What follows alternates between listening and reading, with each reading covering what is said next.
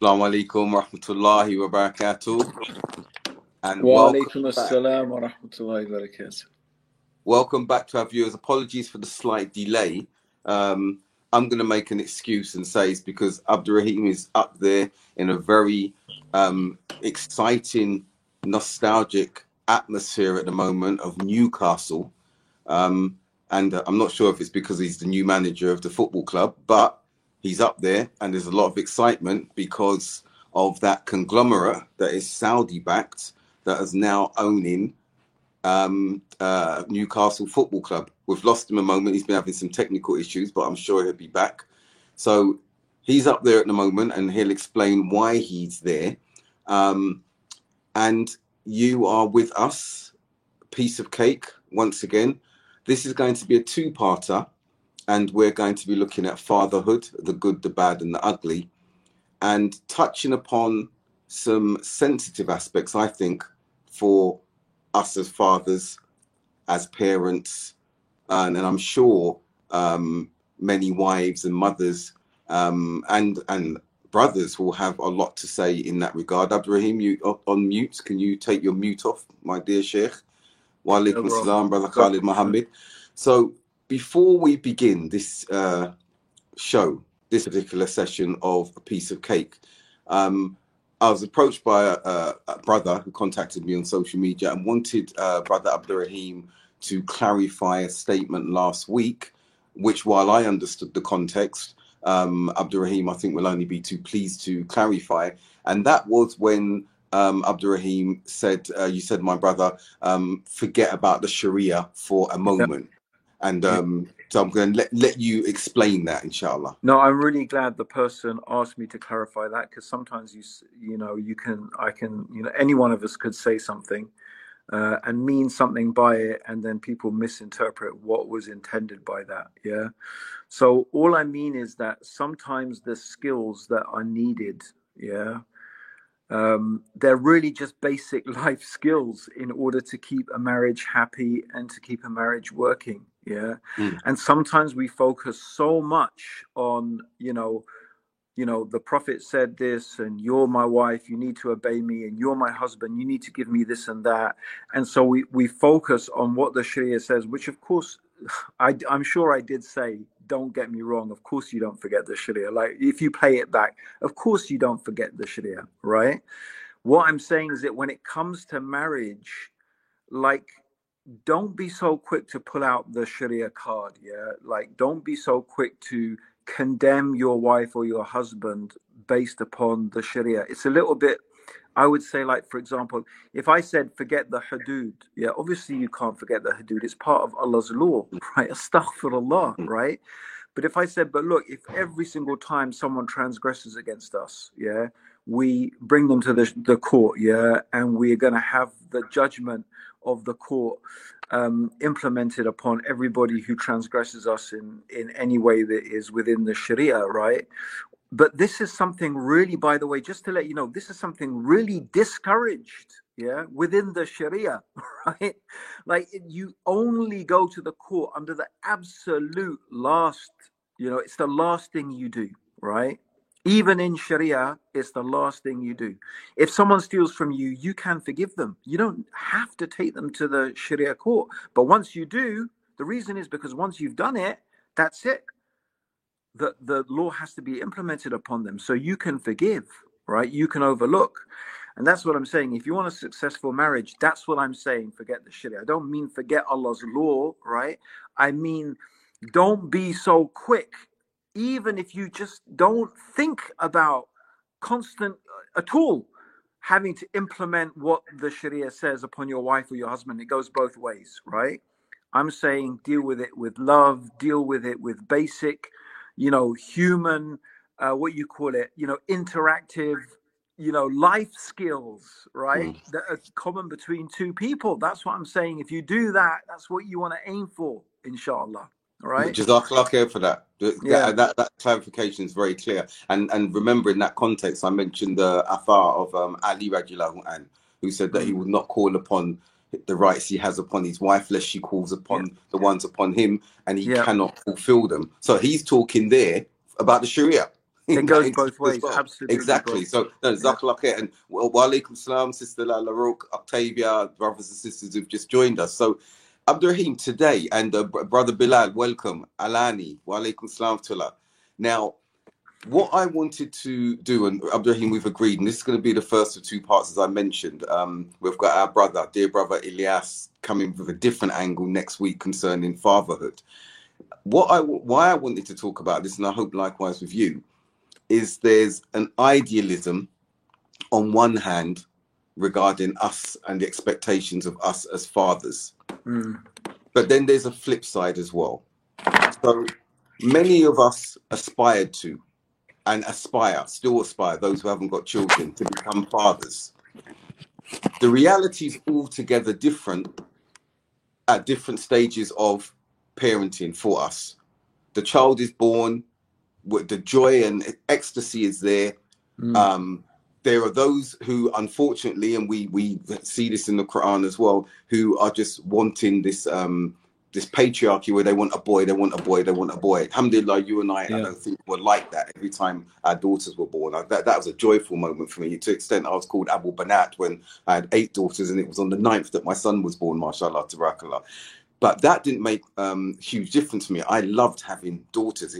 Brothers kept saying, aren't you missing having a son when the baby's there and you're with your mother? Aren't you looking for a son to come out? And I was like, no, I wasn't. I wanted a healthy child. And every time the child was born, it was a joyful moment for me. But the point I want to mention here, Abdurrahim, that's the initial stage, that aspiration to become a father. Then there are the downsides, the darker sides, the negative sides that are there, which are very rarely spoken of. And there are those who, when the child is born, the nostalgia has worn off. There's that gloom that you can't sleep at night. Okay, the wife is the one usually who helps out. Nowadays, that's changed a lot, where you're both getting up, nursing the child, raising the child and everything. But then some would realize, I don't really like this. I'm not cut out for this, or I don't know how to do this. I have no experience. Those of us who come from single parent families, yes, we had our mothers there, but didn't have our fathers, so we don't know how to be fathers. And then let's say, irrespective of that, let's say you had your father there, but you get to a stage where, and I've learned something, I'm going to be very brutally honest, that you love all of your children, but you don't necessarily like all of them. As their characters grow, as they become young adults, or they're young adults, or whatever, you become more distant from them when you see that they don't appreciate or respect what you've done for them, and the striving and the hardship that you've done for them. So there are downsides, there are dark sides, there are negative sides that many do not talk about and keep quiet about in that instance. And we have stories in the Quran, Abdurrahim. We have what happened to, and I'm going to pass over to you shortly. I'm just setting the scene here. We have what happened with Yaqub alayhi salam, and what happened to his son, his favorite son, Yusuf alayhi salam, the story of Yusuf, and the way the brothers treated him and had the patience of Yaqub alayhi salam in that instance. We have Ibrahim with his father Azhar, and mashallah, we actually, so I'm throwing it all out there, Abdurrahim. There's so much to cover, but we usually just focus on, the fatherhood, flowery, and being a father and everything. But we only talk about the good, not the bad, and not the ugly. So here we are as fathers, throwing it out there that some fathers may have experienced and continue to experience some of the more negative aspects, if you like. MashaAllah, bro. I was just, sometimes I have to, it's interesting. Yeah. Sometimes when we're having, we're doing our podcasts, sometimes it's like, when's he going to stop talking? I want to say something now. And then sometimes it's like, why are you stopping talking, bro? Keep talking. Because like you threw some really interesting things out there. And also, as always, it's just great to be able to have these conversations. I think sometimes, literally just having these conversations, and for someone to hear, oh my God, you mean I'm not the only one who feels like that? I'm not the only one who thinks that. So I'm not some sort of psychopath. like I'm just an ordinary human being, you know. I mean, sometimes that's just, we may not be offering any solutions, but just to hear that, look, there are these two guys involved in dawah who've been Muslims for ages, and you know, you've been Amir of Brixton Mosque for years. I'm running İRA, you know, high profile, I suppose you could call us, but you know, we have our problems. We're human beings. We have our challenges. I mean, I don't know, bro. There's so many things you think. I mean, the only thing I thought that I might share with everybody, yeah, is that, and I might have mentioned this before, but first of all, I find newborn babies, really ugly. Yeah. I don't get why anyone finds a newborn baby cute. They're really ugly. They get cute when they get a bit fatter and when they start smiling at you and they recognize you. Yeah. But to be honest, my experience, 13 kids I've had. So my experience with, you know, little babies is that it's like totally mummy territory. Yeah. This thing is literally attached to its mother. And I mean, literally, like, coming out of the womb does not mean it's not attached. Like, it's attached in other real physical ways. And like, that bonding is taking place most of the time. I know of, you know, obviously there's postnatal depression and there's exceptions, but generally, you know, that's with the time when this bonding is taking place. Now, I find that a very difficult stage. For me, I find it really, really challenging, because it's literally, this thing has come and taken over my place. Yeah. I won't deny it. Like, and if you've only got one, maybe if you've got more than one wife, it's not quite so challenging. But you know, like, this thing has become the center of attention. Whereas, yeah, you are used to, in many ways, being the center of your wife's attention, right? And then this sort of thing has, and I'm sure that, you know, Freud must have, Freud and some other psychoanalyst, psychologists, probably written volumes on, you know, what something complex, you know, or they probably got a psychological paternal, you know, infant displacement complex or something, right? But look, at the end of the day, it just, you know, you don't need to give it a special name at the end of the day. It's just very simple, right? It doesn't mean I hate the child. Absolutely not. It doesn't go that. I mean, you know, obviously that's my child. It's an innocent, you know, being. But I find it a struggle. I won't, and it takes me definitely a certain amount of time to start bonding with a child. I don't have any real any strong feelings of attachment. In fact, to be honest, you know, being there and actually, you know, witnessing my wife giving birth probably actually adds another element of sort of, who are you, this thing, doing that to my wife? I mean, obviously I know this is Allah's creation. This is the way it is. And, you know, I had this moment when one of my children was born, and I had real existential questions, like, because what my wife was going through, I was really asking, like, why Allah, why is this, you know? I was really honestly suffering, you know. I was really suffering spiritually, emotionally. And then this amazing thing happened, bro, is that when she was born, and she was born on Eid, this child, yeah, she was born on Eid. When she was born, the moment she was born, the nurse gives her the baby to my wife, and my wife, having gone through all of this pain and everything, bro, she looks at her and says, "Oh, my baby, what would mummy do without you?" SubhanAllah. Bro, it was literally this moment, like, even telling it, my hair stands on end and I feel like really emotional, because it was like Allah just answered. I mean, obviously there was that moment, that deep moment, but it was literally a huge answer for, like, not just that question I had then, but so many questions to do with suffering and pain, and like how much love comes out of how much pain. What a paradox. How paradoxical is that? So that was, and so her name is Ayat, because she literally was an Ayat. She was not an ayah, she was many Ayat. So yeah, but I mean, it's just about fatherhood, bro. It's just the complications, the problems, the possible detachment, maybe even resentment that some people may feel as dads towards their kids. And I guess it's quite possible that unless you get a grip with it and you have something to balance it out, like your realization, this is an innocent being, this is a pure being, you know, it's not guilty of anything, right? But it's easy to see how that may, for people who perhaps are not so skilled in self-mastery, you know, and they don't have that grounding, that could easily turn into something, you know, really more unpleasant, right? That Right. resentment could build and build and build. And I think everyone needs to make sure that if they find that happening, they need to get help, and you know, they need to be able to talk to someone about it. Now, That's my experience anyway, no, bro. I stuff mean, like I'm sure. and as usual, your brutal honesty. That's why we're here. I think this is Yeah. one of the things you and I share. But what you said, there's some things you said that which I think are amazing. What you said about that moment about the questions you were asking concerning your wife and everything like that, when the pain she was going through, and between us, we've got a lot of children. You've got 13, I've got 16, mashallah, tabarakallah, Mashallah. and 10 daughters, 6 sons, mashallah, tabarakallah.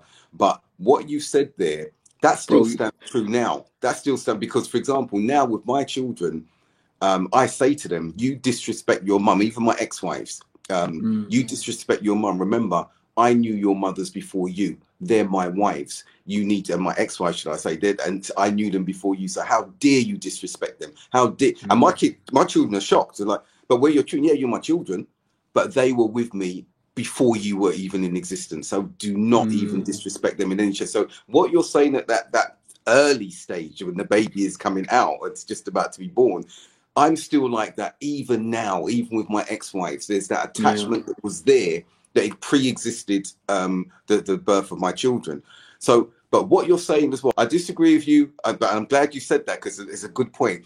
I find newborns and everything beautiful, the Mashallah. vulnerability and everything there. I think my I mean, you challenge know, is, when I say newborn, I mean the first, literally the first, like oh right, yes, no, the I know, first yeah. week or something like that. The Mashallah. first So two for me, weeks. no, I see that vulnerability. I see that for me, that care, that nurturing. Like, for example, my son, Mashallah. my first Mashallah. child was born after 9/11. Ilyas, he's with me now. He's 20.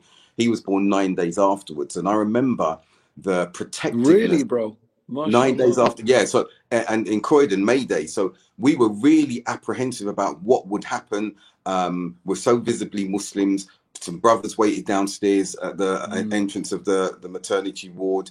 I was upstairs. Mashallah, the midwife was really, she could sense our nervousness. So she just said to my wife, "Don't worry. There'll be always someone here watching on the door, everything like that." And so that vulnerability at that particular stage, that protectiveness I felt for him, like I felt for all of my children, is something that I felt in the early stages. It's later on, when you see, I think the mothers they're always closer to the child. They're always, when you feel there's an enabling with bad behavior, when children are developing to an extent where they're testing the waters and everything and being spoiled by their siblings. The real challenges for me, I'm a disciplinarian and I'm old school. That's me. And I say that honestly, I'm a disciplinarian in that particular instance. And there are particular rules, regulations, behavior that are unacceptable to me, ḻiģᴏᴏ. It might be African Caribbean cultural aspect, how we are, but we know from the Deen as well, you can't say oof to your parents. Now, trust me, my children have said a lot more than oof. Okay, to be frank with you. And so these things, you're like, but the Dean says this, and not doing what you said, like being prescriptive, but it's like, well, whoa, hold on a minute. The younger the generations are, the more disrespectful they become on that occasion. But I would come back to you on that when it gets to a stage where there's resentment, you have to check yourself. What is this that you're feeling? But ḻiģᴏᴏ, I'm going to throw this out there. How bad is that negativity when you know that Allah says to us in the Quran, among your wives and your children, there are enemies. So take them as enemies and beware of them. And I didn't understand that for a while, until my children got older and I saw certain behaviors. Like, I understand this now. I understand who and how they can become enemies, from points of Deen, from points of behavior, from points of many aspects. I think, one of the, I mean, that there's something I want to ask you as well, but let's just let's talk about that for a minute. I think one of the greatest, and to be honest, bro, this is a subject that to be honest, is one of the, you know, like when you talk about, you could never talk about the topic of the ikhlas enough. Like if you could, you just keep on talking about it and it still wouldn't be enough. I think one of the big issues, and you and me are very familiar with this topic, is the whole topic of tribalism and asabiya, yeah, of tribalism, and what a horrific disease it is. Right. And as the Prophet said, it's sallallahu alaihi wasallam, it's something that will never leave the ummah. It's always going to be. That's not an excuse for it, by the way. Just because the Prophet said it's always going to be there doesn't mean it's acceptable. That's right. But yeah, I think that's the fitna of children. The fitna of children, for me, the big fitna is that you will overlook things in them that you should not overlook, and that you, even worse, how about if you support them in evil and wrongdoing? Right. And you know, it's interesting to say about you being a disciplinarian. That's a very interesting topic of discussion, right? Because I think that it opens up this whole subject of, well, the whole topic, fatherhood, the good, the bad, and the ugly.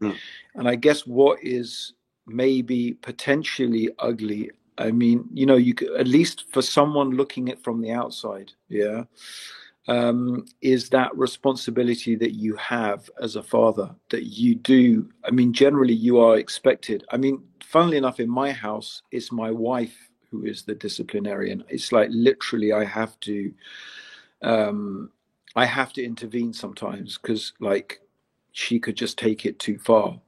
I mean, she was brought up in a household where she was beaten a lot as a girl as well. Like, I find that extraordinary, but you know, that was what happened in our household. They were just beaten.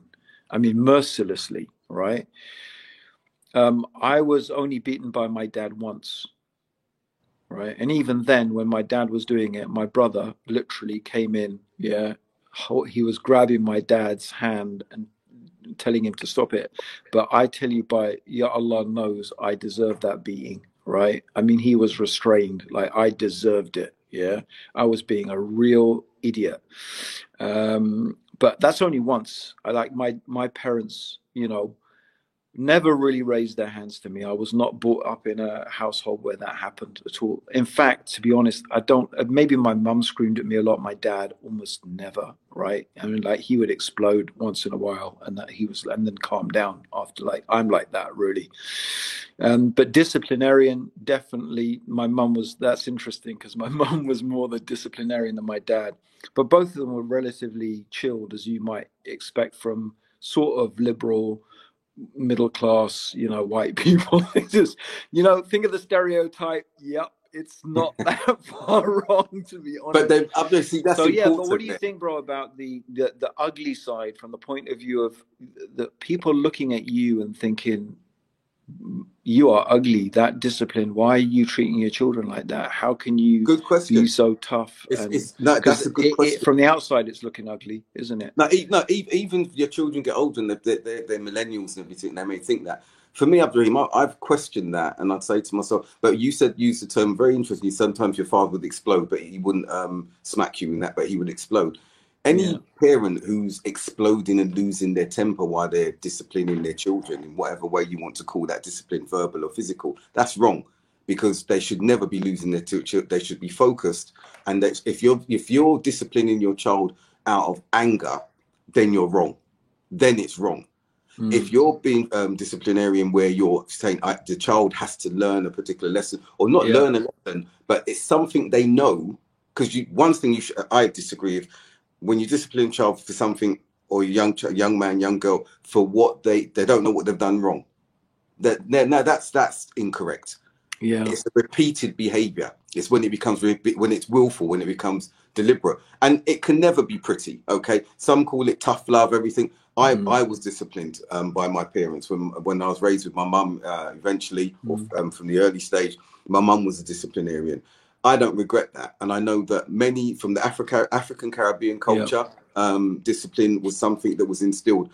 For me, if I hadn't been disciplined, Abdurrahim, I'd either be in jail now, I'd be dead now. I would be, because even though I did do things before I became a Muslim, I would have been far worse than was now. With parenting, or from what I learned, is that there had to be a parent that you not feared from discipline, but you respected the point that you knew you cannot go over the line, you cannot step over the line. But okay, so when you say a disciplinarian, bro, can we get like a bit more to the nitty-gritty? So like, what is your way of dealing with, you know, a child who is clearly being rude?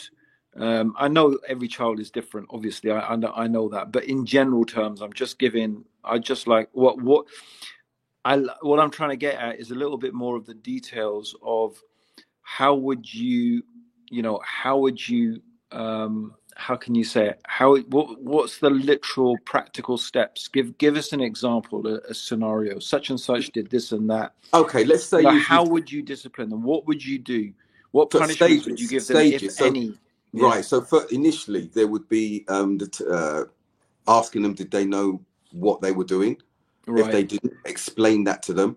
Let that explanation continue over and over for a few times. But when you saw that this was a willful, like lying, for example, or stealing, my children are thieves, but being dishonest about doing things, or in that, and explaining from the dean, explaining practically, explaining morally in those ways, and then that builds up into something where it's causing others harm. You're causing others to get into trouble. You're causing problems for others in this way here. Now, the next stage will be a warning after that. If that's going to continue, you will be smacked. It will proceed to that point of smacking. But before that, maybe a stage before that, grounding, not speaking to them, not giving them the treats and everything that they will have, then the smacking. Hand sometimes. So, okay, you would call disciplinarian applying some type of physical force? Yes.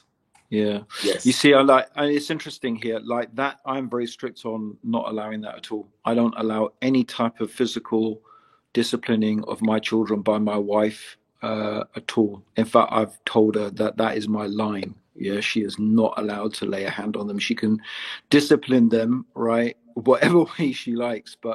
And you know what spurred me on is what Sheikh ᴜļyģ al-Albani, his fatwa on this issue, that he did not consider it permissible to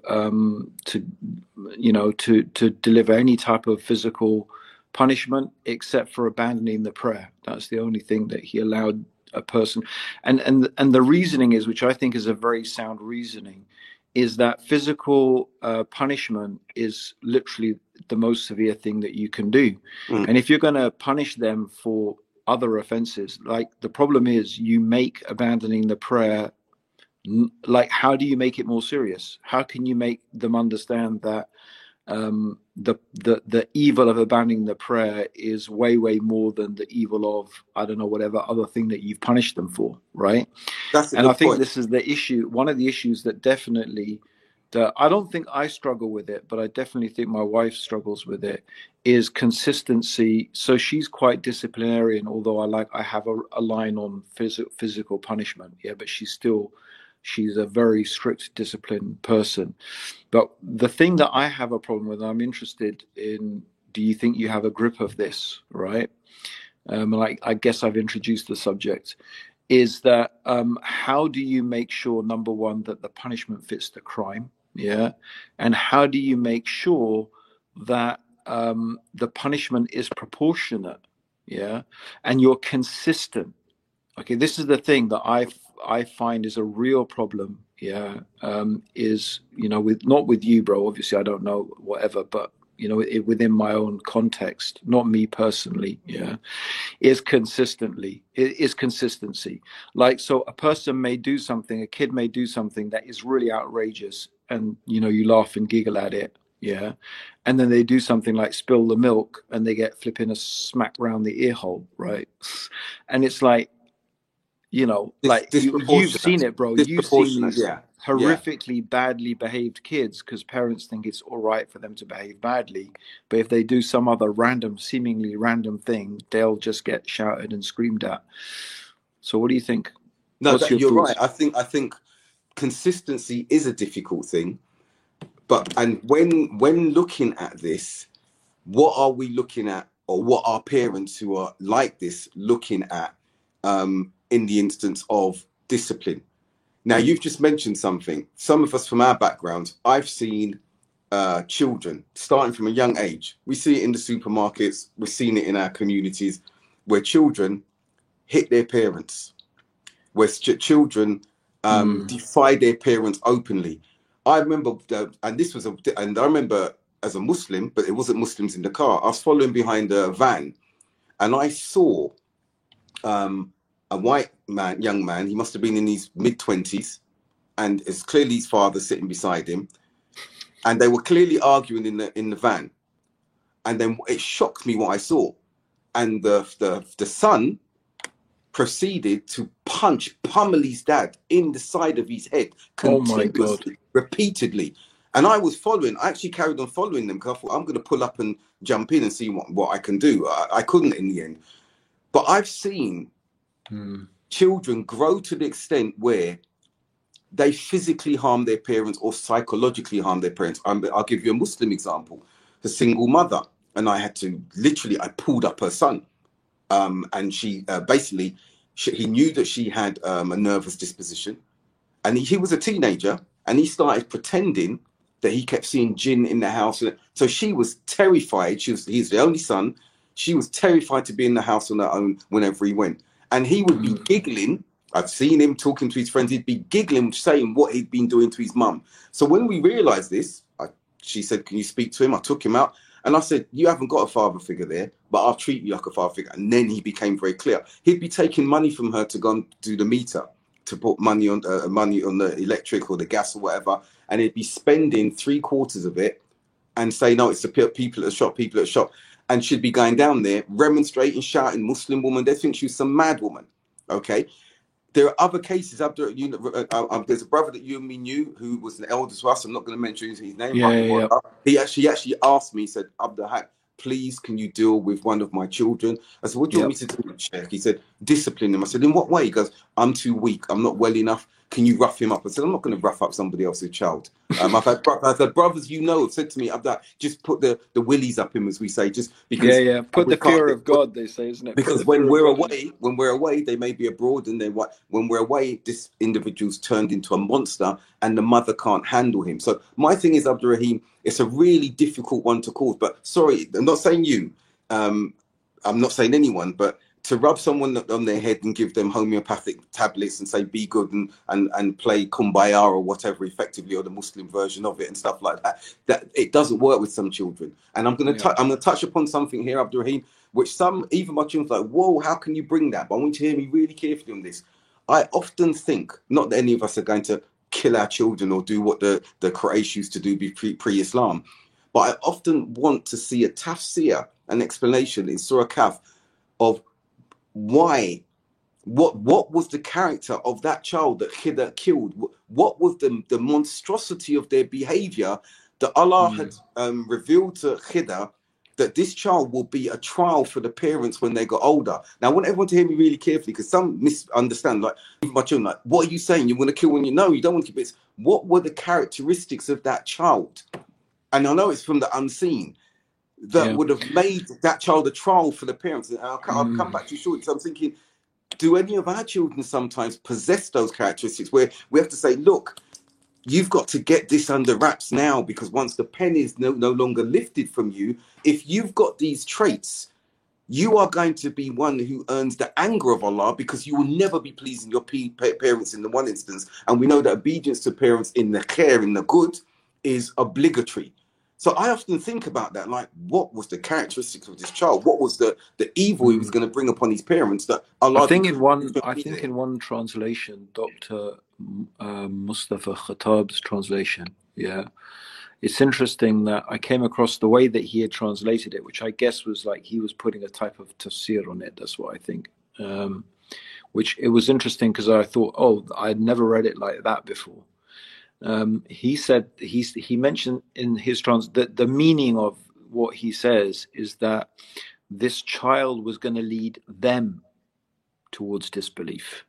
SubhanAllah. So his behavior was not just his behavior causing them anxiety. It was of such a nature that he was going to lead them into disbelief, and they were righteous people. So Allah was protecting them from falling, which again goes back to this what you mentioned, the Quranic, the meaning of the Quranic verses, where that your wives and children, or your husbands and children, I suppose it could mean either, right, are a trial. They are a test for you, right, and they can be a source of evil, right, for you. So that's perhaps, maybe that's why that he was, had that, And let me it ask could you be. this, Abdurrahim. Let me ask Yeah. you this. So, for example, now, well, let's give examples. I know of brothers and families.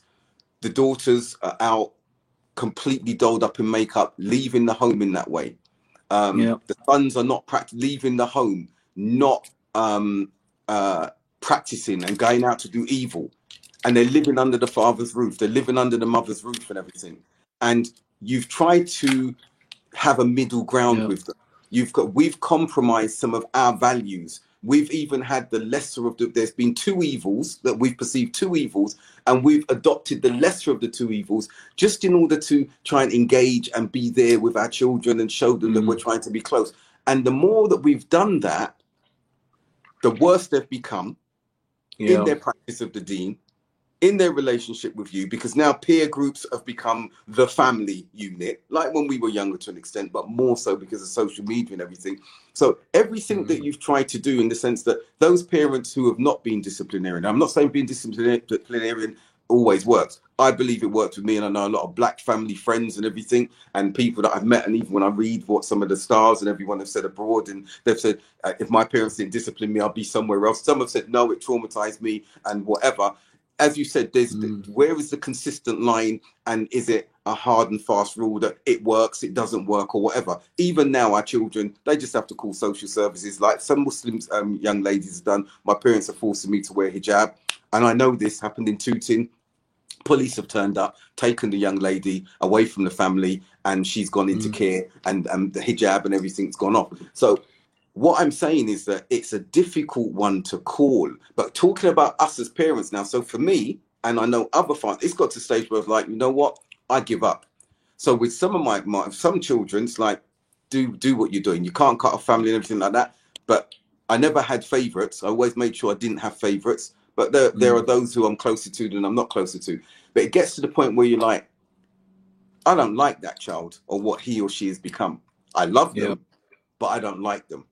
And they may have the same feeling for you. But one thing, Abdurrahim, that I say as a parent, and I'm old school in that way, we're not here as parents to negotiate with our children.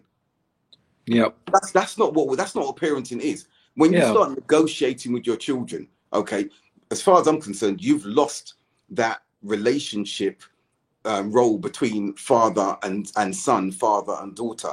It's not a negotiable role, and they're not our friends. So when you're trying to sort of, I'm going to do this for them if they do that for me, and you see parents negotiating and bargaining with their children, no, that's something I totally disagree with. I cannot accept that. Yeah, I mean, I think my attitude is a bit different. I think that, like, my attitude, I try to have this attitude. I wouldn't say I'm that consistent about it, but and it's interesting because I think it ties very much into what you were saying about you love them, but you may not like them. And it's a bit different. I think, like, first of all, there's a stage when children are not children anymore. They're adults. And I think personally, it's really problematic when you don't treat them as an adult.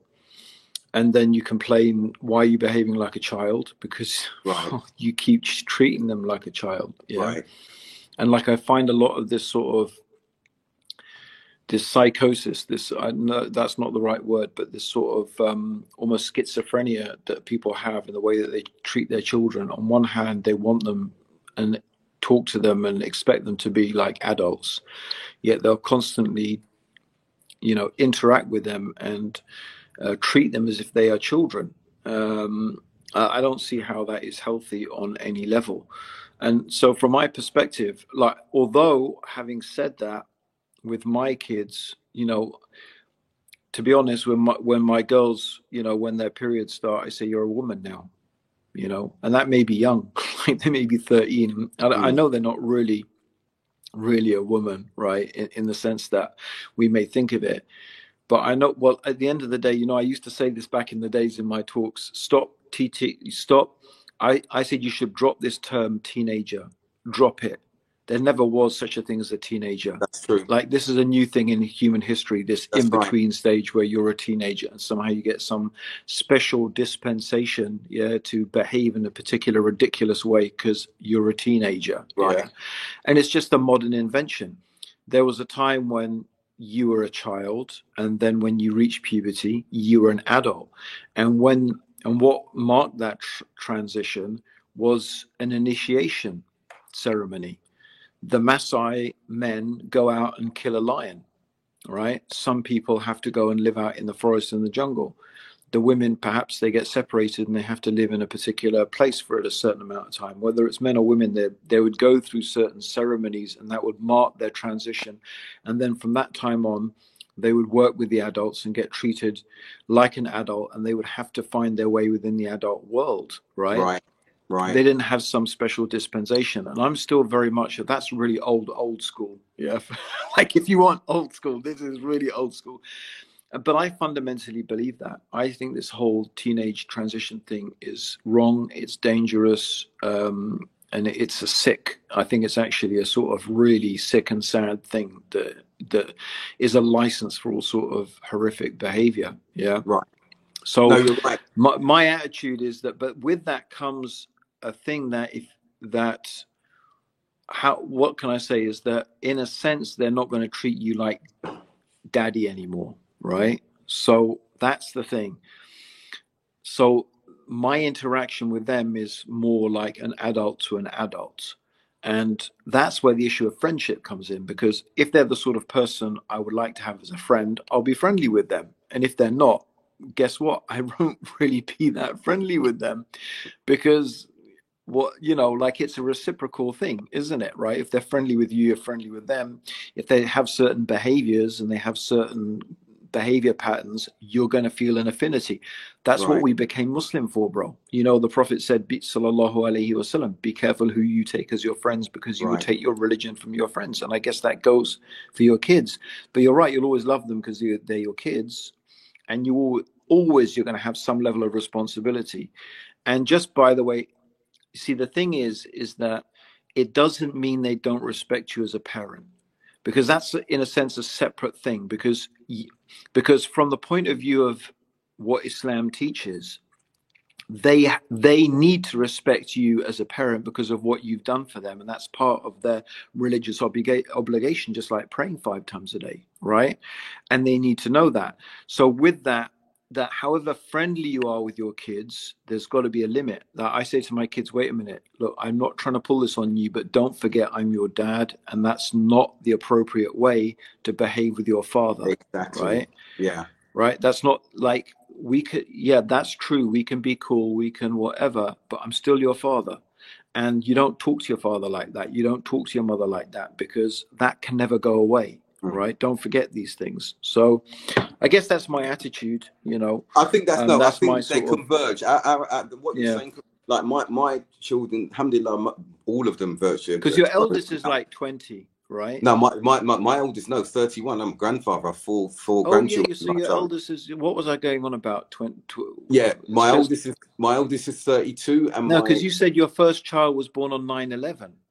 No, my son born after 9. First child born after 9. Yeah. Okay, not your first. Sorry, bro. Born after 9. I was sitting there thinking to myself, I'm sure Abdul had kids before 9/11. Yeah. No. All right, my first whatever. If you say so, bro. I just so alhamdulillah, no, my first child after 9/11. I was speaking out was So my eldest is, you see, 30, bro, is like, that's a grown up. And he's a dad. She's a mum, right? Beautiful mother, beautiful daughter. Yeah, she's my firstborn, mashallah. So for me, yes, all of what you're saying. Don't get me wrong. When I say not being friends, I've got some very good relationships with a number of my children, and the greater proportion of them. What I'm saying, though, is, as you said, exactly, you summed it up quite correctly. Friendship, but they've got to know the parameters of that friendship. You're not their peer, who they treat differently to how they behave with you as a parent. Also, getting friends. We've got friends. We always bounce off our friends, how they're getting on, what experiences they have, and everything like that. But then no one can, your children can't make you into their friend's father, and vice versa. What do I mean by that? They can't try and transpose characteristics of their friends' parents onto you. Not that that's happened to me. I don't think it's happened to you. But some in children think that this is what my ideal father should look like. And if he's not that, then I've got an issue. He's not this, he's not that. Now, you could have done the world for them. You could have given them the world. And I suppose that's part of them growing up and experiencing things. Like a number of my children, my sons particularly, when they went out into the world, they contacted me now, Dad, we understand now. Can you guide us in this, or can you remind us of this? And that's part of the growing up process. And I appreciate that. I really do appreciate that. I think what you said about the teenage phase is something that is a lesson, and I agree with that entirely. That's a lesson for us all, because as Octavia has highlighted, that is a time period, an excuse for them, like you've said, to do horrendous behavior. I know I was a monster when I was a teenager. I could be a charming one at that, but I was like, I'm a teenager, I can do what the hell I want. And as with the background and socio-cultural background I come from, you just got to look in South London, the killings, the stabbings, everything that's going on. That was a culture we came from in the name of being teenagers, and destructive in that way. So I think moving it on, Abdurrahim, let's be honest, and I have to look inwardly, and I think a lot of us have to look retrospectively as well, and inwardly, reflectively, should I say, how much of our own childhood and the way we were raised by our fathers, if our fathers were present, has affected how we parent subconsciously. And sometimes I think to myself, when I'm being a particular way with my children, I've been stern with them, I'm like, my mum and dad divorced when I was young, when I was about 8, 9 years old. And he left the country when I was 13. But I suddenly start feeling, oh my gosh, am I turning into my dad? Because I wasn't very close with my father. Okay, I wasn't close with him. When he died and he was in the UK when he passed away, and I was by his deathbed, moments before he died and everything. We weren't close. It wasn't something, was there remorse when he passed away? There was remorse. He's my dad from a biological perspective. There was remorse that we could have been closer if our relationship had been better, as close as he was to my younger brothers from his last marriage and my older brother. I was the middle child, black sheep of the family, still am now. So all of that. But so for me, I started looking at things and saying, am I adopting, even with my mum? Because my mum was a disciplinarian, but she's very warm, she's loving, she still is now and everything, but she was quite strict. And sometimes I hear echoes, something comes out and like, I sound like my mum. I'm being as strict as my mother. I'm being as strict as my father. And does that make me feel happy? No, it doesn't. When my wife is telling me she sees particular traits in my sons, the good, the bad, and the ugly, and she says that this one particularly resembles you, not only in features, but in his fearlessness and his arrogance towards me and his defiance and everything like that. And I'm like, no, he doesn't resemble me. She goes, he does. This is you. This is you. So, and I'm like, whoa, hold on a minute. If I was like that, I must have been a monster when I was a child. There's all these things that come back, and it's difficult when you are looking at yourself as a father, as a parent. So some of us, some parents, and I'm going to say this, Abdurrahim, I don't know about white fathers. One day I said, no, more than one day, recently I said, I know why fathers sometimes get up and disappear. I know what, and it shocked me that I had that. I've never done that. I've raised all my 16 children. But I know why now. So to say, well, hold on, I'm not appreciated. I've gone through all of this. All these children have grown up. And I'm not appreciated. Totally get that. And you know what? That. So I realize now, and I've read about black fathers, white fathers. I don't know about the South Asian community, but they've got up and they've just disappeared. That's it. I'm gone. And they don't give an explanation, but they've left a seemingly good home. I mean, I to be honest, bro, I go through that thought goes through my mind a lot. And it really does. It really does. Like I sort of said it, used to joke about it, but I think it's one of those things that's probably true. If like I hadn't become Muslim, I probably would have been a beach bum, you know, like literally, you know, hanging out on the beach, surfing, windsurfing, you know, whatever, just like living what people think is the best life, but it's actually just a trashy life. But at the same time, it's this life like lacking any real responsibilities and just literally indulging in, you know, the pleasures that this world has to offer. So like, you know, the commitment that comes with fatherhood and the commitment that comes with marriage, it doesn't come necessarily that naturally to me. And to be honest, I mean, I wish I could be more like my dad. Yeah. As a father, yeah. Well, alhamdulillah, I became Muslim, but like I always often say that the only thing I can think about my, you know, my parents, that was, if I was going to say there was something wrong with them, it was just that they weren't Muslim. I mean, they parented me really, really well. And considering, you know, what I went through and how they dealt with it, I look back on it and I think they managed it. They managed me amazingly. They parented me really, really well. And, you know, like I have so much to thank them for, you know, the good side of me that, you know, that there is, and including, you know, sticking around, you know, and being there for my wife and my kids. My very strong tendency is like, and I think my wife knows it, that's why she sort of lets me go out mountain biking and do things and go on my dawah trips, and you know, I have to have these adventures in my life, you know. Because yeah, I literally could. I honestly, bro, this is, and I've had these conversations with my wife generally about men, and maybe this is an interesting thing. You know, because it's about fatherhood. That yeah, men can do that. They can literally just. I think anyone can, but maybe particularly men can just literally walk out and not look back. And I could literally. I know this is. It sounds horrific, and my kids, I'm sure I've told them, they would just like they're horrified. And it's not that I don't love them. It's just that I have this very scary ability just to switch off and not think about anybody or anything. And you know, that's I can do it literally very easily. And it's interesting. My wife said, I think men have to be able to do that because men are the ones who have to go out and fight wars. And if they're thinking about all the time their kids and their families, how would they ever be able to go and fight a single battle? How would they be able to go and leave their families and go and fight wars? Because that's what men have been doing most of human history, right? So you have to have some ability just to sort of switch and just be in a different place, a different mode, a different zone, you know? Yeah. And I guess a lot of men come back from Octavia's, these wars and they're just stuck in that zone. They don't know how exactly. to switch back again.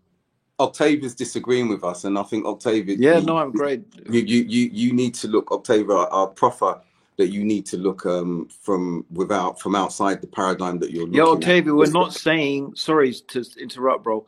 Octavia, don't get us wrong. We're not blaming the children. Yeah, we're just That's talking right. about the psychology of the man. Yeah, it doesn't. Yeah, it's not the children's fault. It's just how the man's brain can work. Like, you know, people may say women are a mystery and you can't understand them. Well, I think men's, if you look at it, it's not that hard to understand. We're just telling you how men Think. their brains are. Yeah. Yeah. Yeah. And it's not That's about all, being Octavia. strong. That's not about being stronger or better than that. It's so at the end of the day, Octavia, with women, mothers, they deserved respect. The Dean says that 3 times the rights the mother has over the father, as we mentioned last week, and that's drummed in. Paradise lies at the feet of the mother, and all of this, it's drummed in and everything. With the father, it should be a given. The child may think they're to blame, but the child may think they're Octavia's to right. blame for she's right in that instance. But the point is this.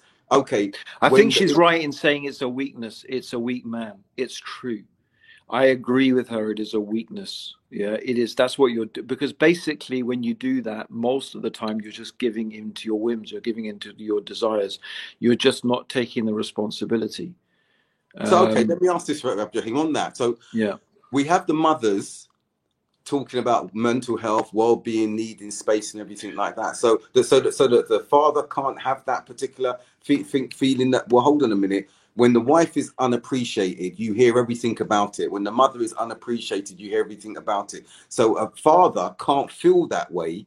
Okay. yeah, And he if he can. I think that's a good point. You need to re-emphasize that point, bro. Yeah, he articulates it. It falls on deaf ears. It falls on deaf ears of the wife. It falls on everybody's deficit, and he just says, "I need this space. I'm going to do me because I appreciate me, and he's weak. But Abdul Haq, wouldn't we say that, like I would always say, like I say to my wife, my kids, and myself, that's why we need to do things for the sake of Allah, not because I want appreciation. You're a good father because Islam teaches you to be a good father, and Allah will reward you for that. If your kids never show appreciation for it, it doesn't matter, because Allah will show you appreciation. Allah will reward you. And that's, again, the benefit of being a Muslim. I say that to my wife about being a wife. Yeah.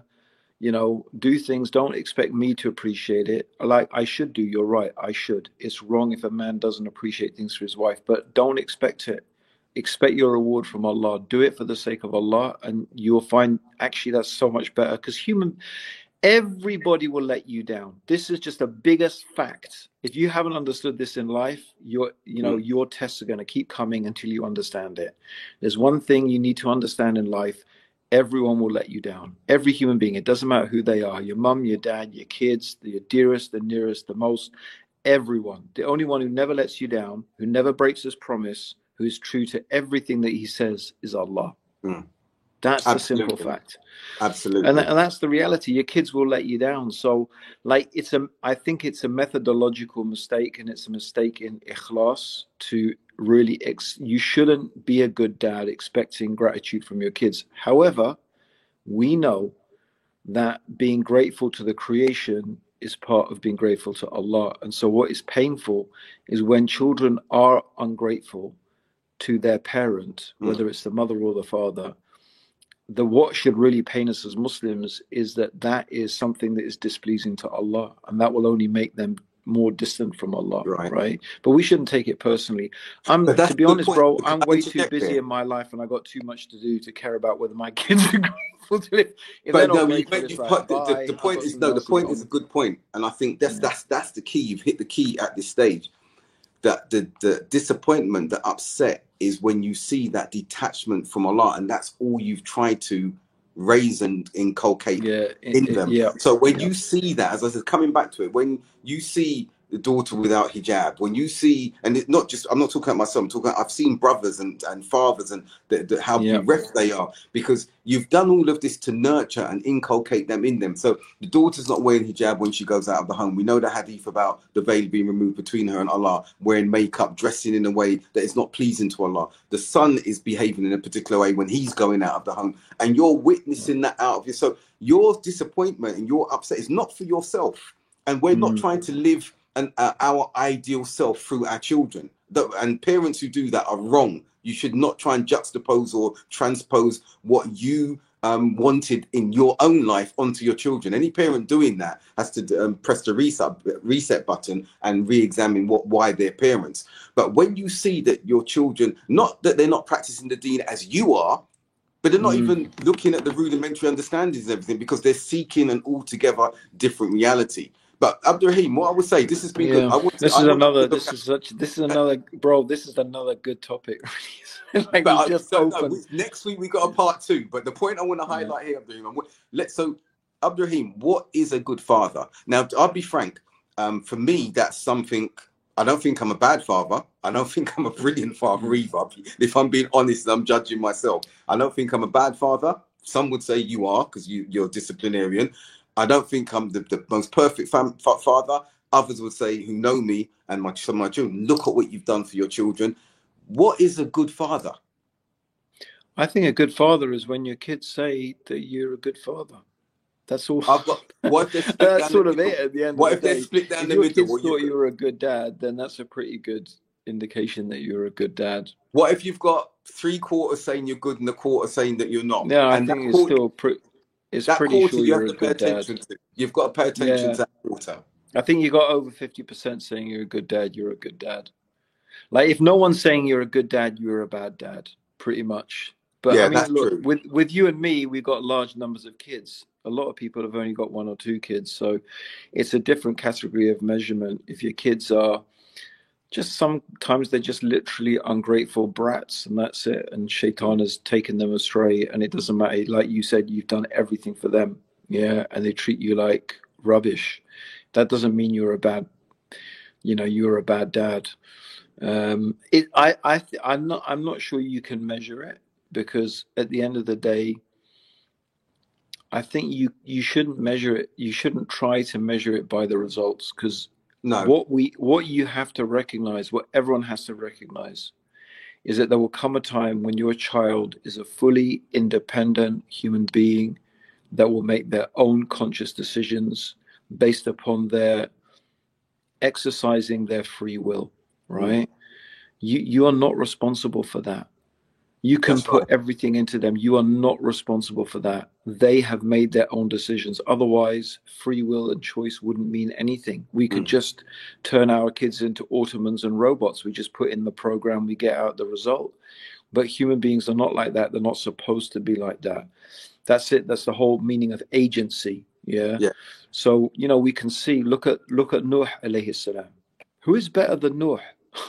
Yeah, his son didn't want to listen to his dad. No, I'm going to swim to that mountain. You know, is Nuh to blame? Was he a No. bad dad? Very true. Astaghfirullah. Very true. And then Absolutely when we not. look at Yaqub as well, what Yaqub's children did, Yes. and they're like, Look our at children that. haven't done that. But then look at the outcome at the end. From Yeah. them came Al Asbat, when they came back to their father repentant and to Allah first and foremost. And we see the ayah in Surah Al Baqarah when he said, "Who are you going to worship after I'm gone?" on his deathbed. And they said, "We're going to worship the Lord of And our that's father." it, bro. You Yeah. hit the So nail on the head. The that ultimate, is the it. ultimate thing is, the bottom line is, just like everything else, you know, you got to give dawah to your kids. You got to invite them to Tawheed. You got to invite them to Allah. You've got to give them all of those opportunities to connect with Allah, right? And I guess that's got to be the most important thing. When you see a glimmer of something that may be shirk, you correct it. You see, that's the thing, right? We'll make a big deal about a whole bunch of things, but someone says something that is shirky or does something that has that, and it's just like, yeah, whatever. We don't even give it a time of day, you know. SubhanAllah. So I think that the key, like, we always have to remember that's the most important thing. To be honest, when it comes to things like hijab and these things, for me, these are relatively, compared to the issue of Tawheed and Shirk, they're relatively not, they're not that big in the scale. Right. And I can totally understand a girl, or, you know, in this day and age, who's going to really struggle, where I don't think dads should beat themselves up about that. Honestly, I don't beat myself up about it with my daughters. Yeah, some of them do. Some of them it's very iffy hijab, yeah, and you know, we advise them, what can you do? I understand the struggle, like, the struggle is real, and that's not a joke. That really is real. Right.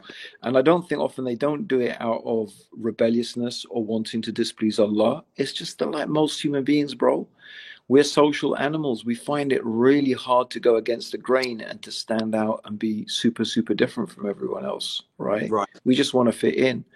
At least, you know, not to stand out too much. So that's how the hijab, it's there and they're proud of it. But, you know, you and me wouldn't define it as a hijab. It's like, that's not hijab.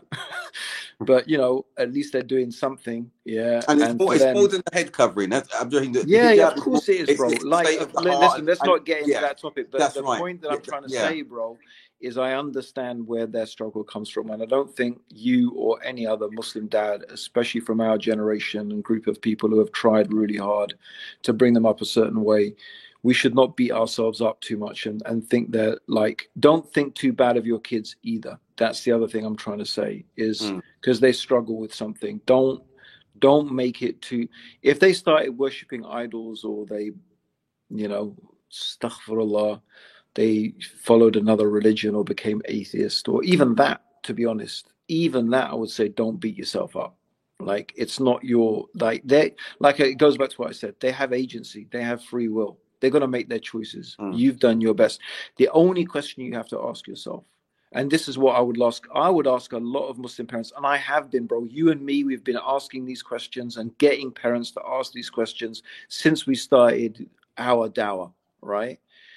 Is, are you really raising your children with the values of Islam?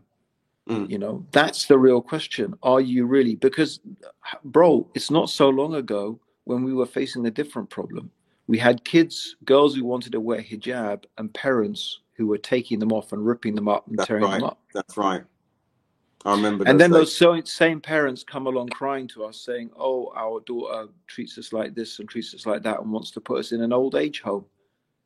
Oh, really? Right. Surprise, Right. surprise.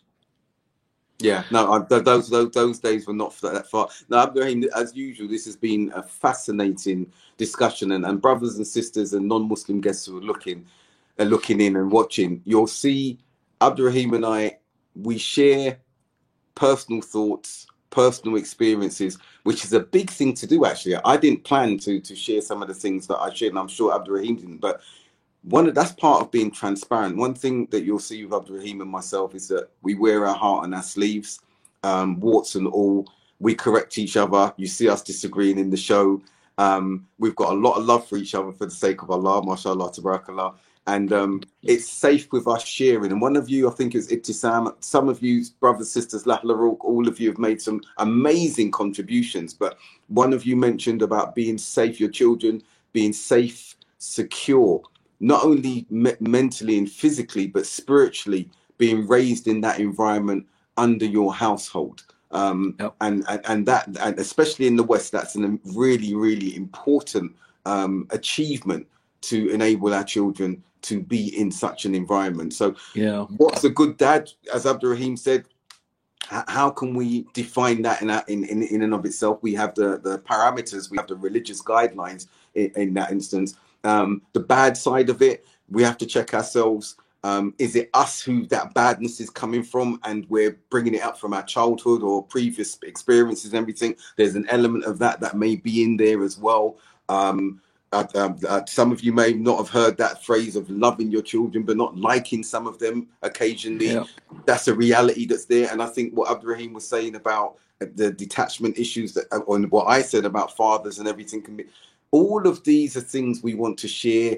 And for the sisters who are wives, who are mothers, raising sons who are going to marry one day, if this show can help in any way, just to lay it out there, then I hope we've achieved that. And there's going to be a part two. Ilyas is an expert in some areas of parenting, fatherhood that he looks at in this field. And John Fontaine, John, you always come with these gems of questions, and maybe you should come on the show yourself. What advice would you give to your younger self in the early stages of fatherhood? That's a fantastic classic question. podcaster's question, bro, isn't it? Yeah, that's right. So I will summarize it in this way, and I'll let Abdurrahim conclude on that. What I would say to myself, to be patient with myself, that it's a completely clean slate and canvas, that I was not always going to get it right, and that whatever picture I had in my head about what fatherhood looked like, to make sure that I'm following the prophetic model in his character and how he was with his children, and nothing else. No one else. I would say to myself as a younger father, I would actually tell myself to chill out a bit. Definitely. I would tell myself to chill out a bit. I definitely think I'm a better father now. It would be disaster. I mean, what sort of thing? Like, what if you're 13 kids later and you're not a better father? What the hell, right? Have you learned nothing? So I would definitely tell myself to chill out, especially with my two boys. I remember I was probably way too tough and harsh with them. There are some things that are still etched in my brain that I did to them, that until today I feel like that was just so wrong and over the top. Yeah. So that's probably, I'd just say, just chill a bit, but I was really young, and they took the brunt of it. And girls soften you up as well. So yeah, that's it really, bro. Jazakallah khair. It's been amazing, bro. It's been another, bro, we have a discussion like that, and I feel from our discussion, right, it's like the Hydra's head, except that's probably that's a negative example to give. But you chop one off and like another 5 it's like we deal with this topic and another 10 topics come out of that one topic. It's just like, but yeah, it's been a fantastic discussion, bro. And Jazakallah khair. It's been so interesting as always, bro, listening to what you have to say. And I love it because apart from anything else, bro, you always get me thinking as well. I love that. It doesn't happen that much these days. Likewise, Abdurrahim. And I think that our brothers and sisters who've contributed, John, with that yeah, golden question, for everyone's Sister contribution. Amal, ḻhyʟᴏᴏᴅ, all of you, Octavia, Yeah. Malahat, Bilal, so many of you, Alpha, have given so much. We're reading what you're saying. I think you know that we're not ignoring what you're saying. Some of you are challenging us as well, which I think is excellent. And may Allah accept this all from us. Ameen, I'm ameen. including all of you who've contributed.